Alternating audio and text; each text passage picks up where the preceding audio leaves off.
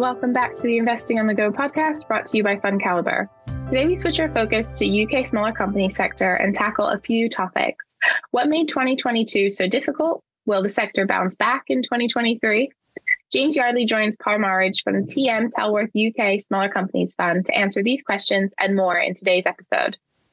Today I'm joined by Paul Marriage, the fund manager for the TM Tellworth UK Smaller Companies Fund. Paul, thank you very much for joining us today. Good to be here with you.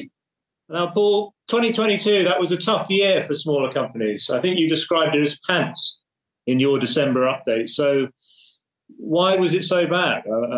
I think pants was a good way to describe a year when we lost investors 25%, as did pretty much every other small companies fund. It's a big number to lose, and it hurts. Frankly, I'm a major investor in the fund myself, and it hurts. So why was it a bad year? So small caps were just really out of favour last year. And why were they out of favour? Because, frankly, they're a risk on asset in a risk off year. So if you think about last year, unfortunately, dominated by Ukraine, and when Ukraine kicked off, one of the assets that people don't want to own, they're high-risk assets. They're things like high-growth assets, and small caps, due to their liquidity, the high-growth nature of them, are generally deemed to be high-risk assets.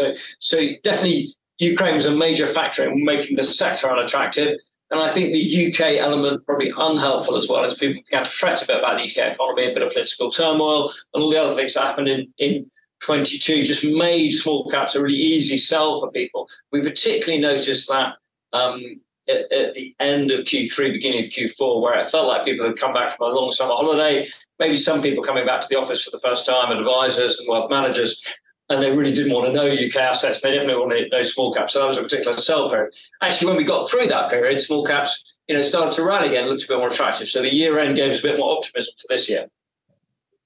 Yeah, so what happened in October to kick off this rebound? Was it just that everything got a bit cheap? A little bit like land that gets saturated and can't take any more water. Small caps just got saturated with bad news. And people began to say, well, this can't get any worse. So I think you were looking through. One of the factors last year in smaller companies was that it took quite a while for small companies' earnings to kind of catch down.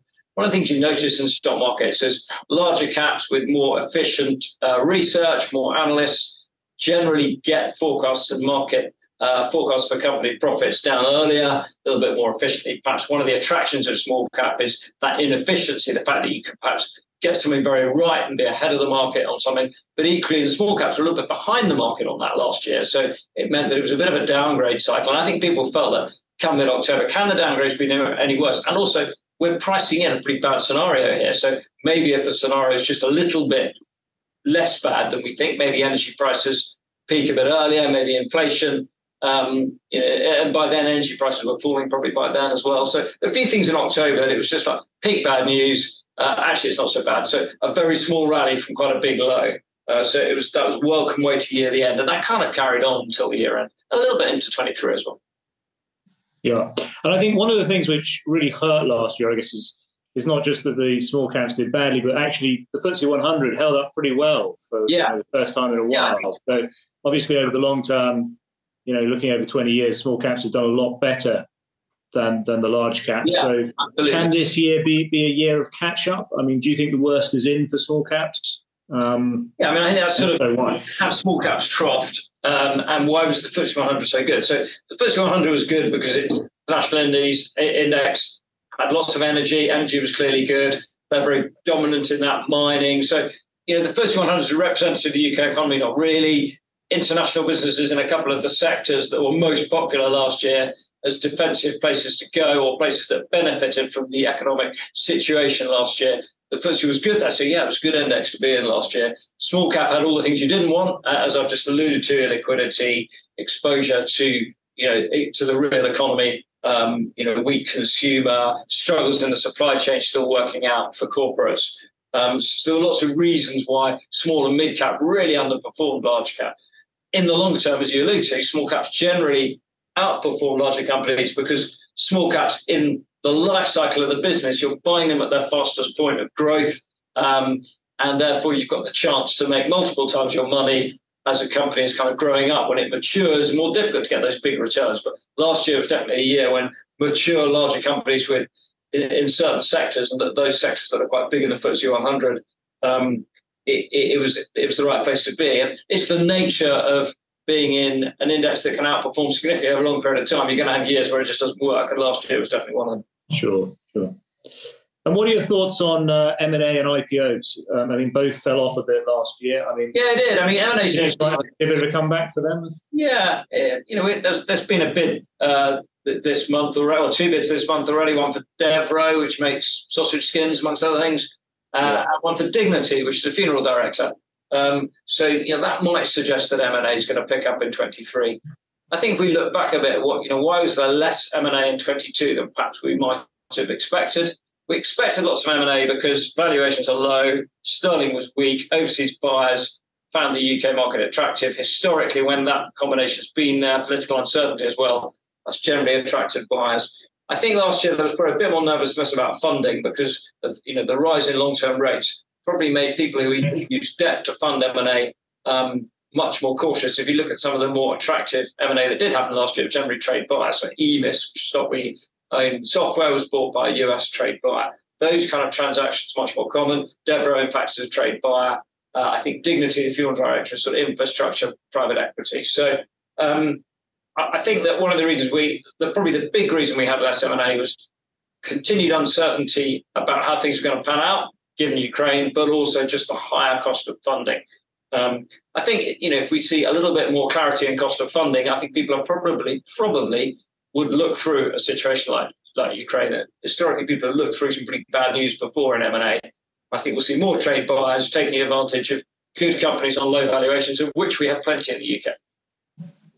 I mean, do you bother to focus on the macro at all? I mean, it's obviously quite difficult to I'm not a macro investor. I mean, anybody who's followed, Tellworth funds or any of the other funds I've run in the past will be aware that I'm very much not a macro guy, not a person to answer your inflation and interest rate questions. Macro has become a big market driver in the last year, kind of unsurprisingly.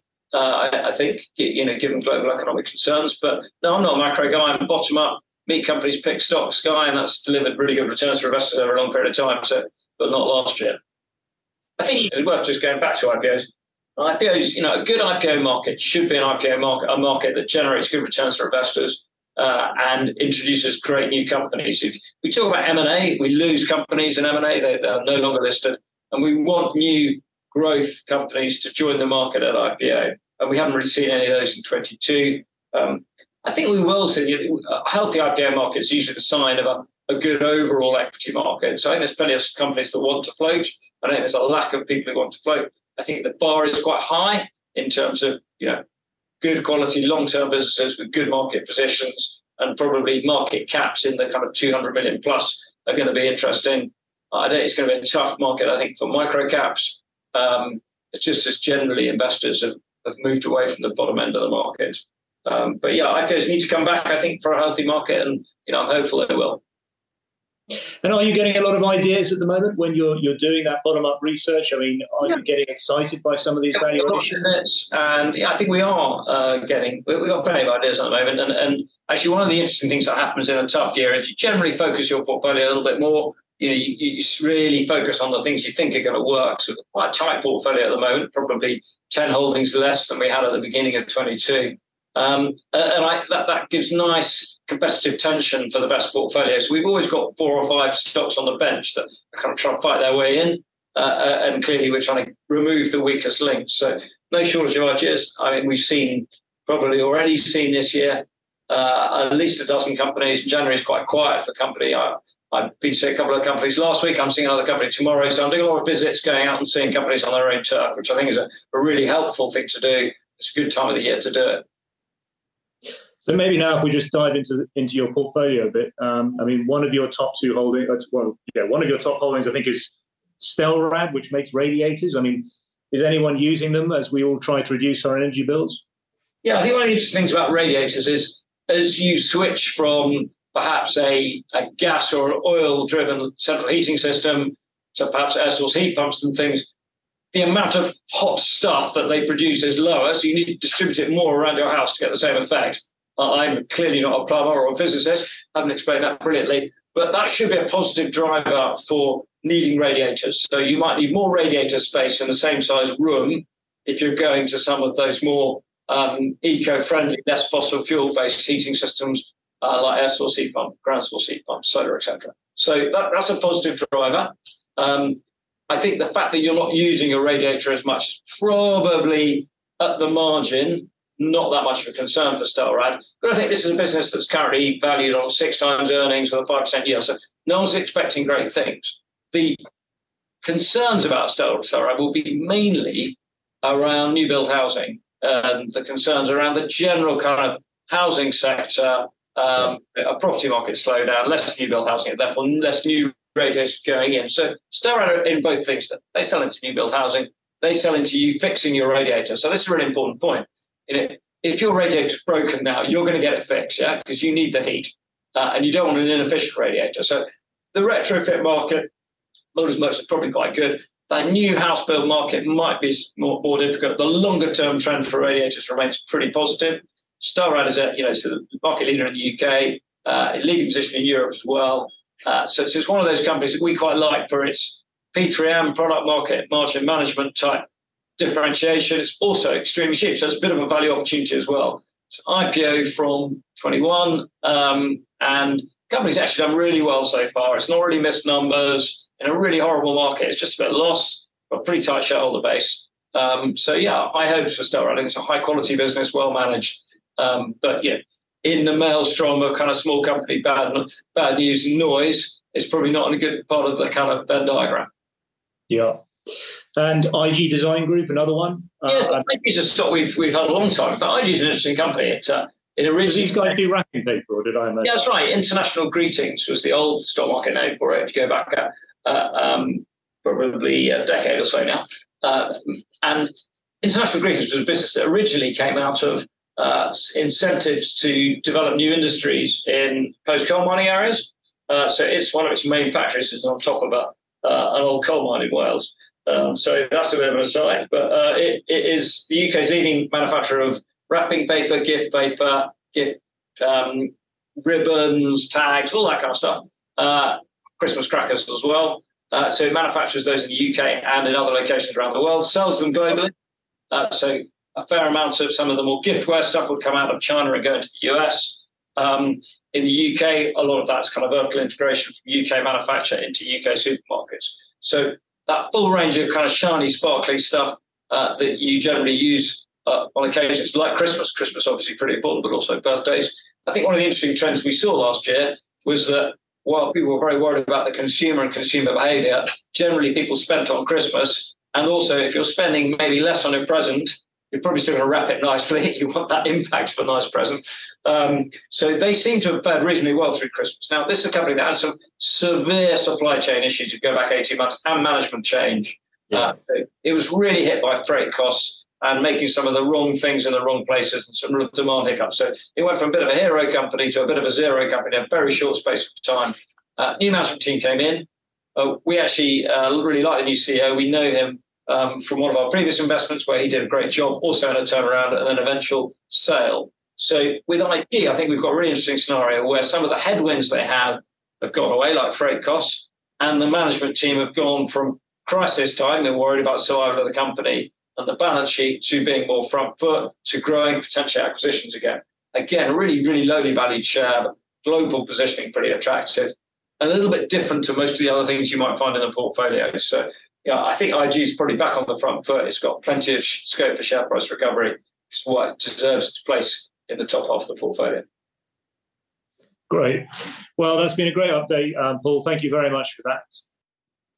The TM Tellworth UK Smaller Companies Fund is a pure smaller companies portfolio run by two very experienced and highly regarded managers. It focuses on smaller companies, avoiding microcaps and midcap stocks, and as Paul explained today, meeting company management is integral to the investment process.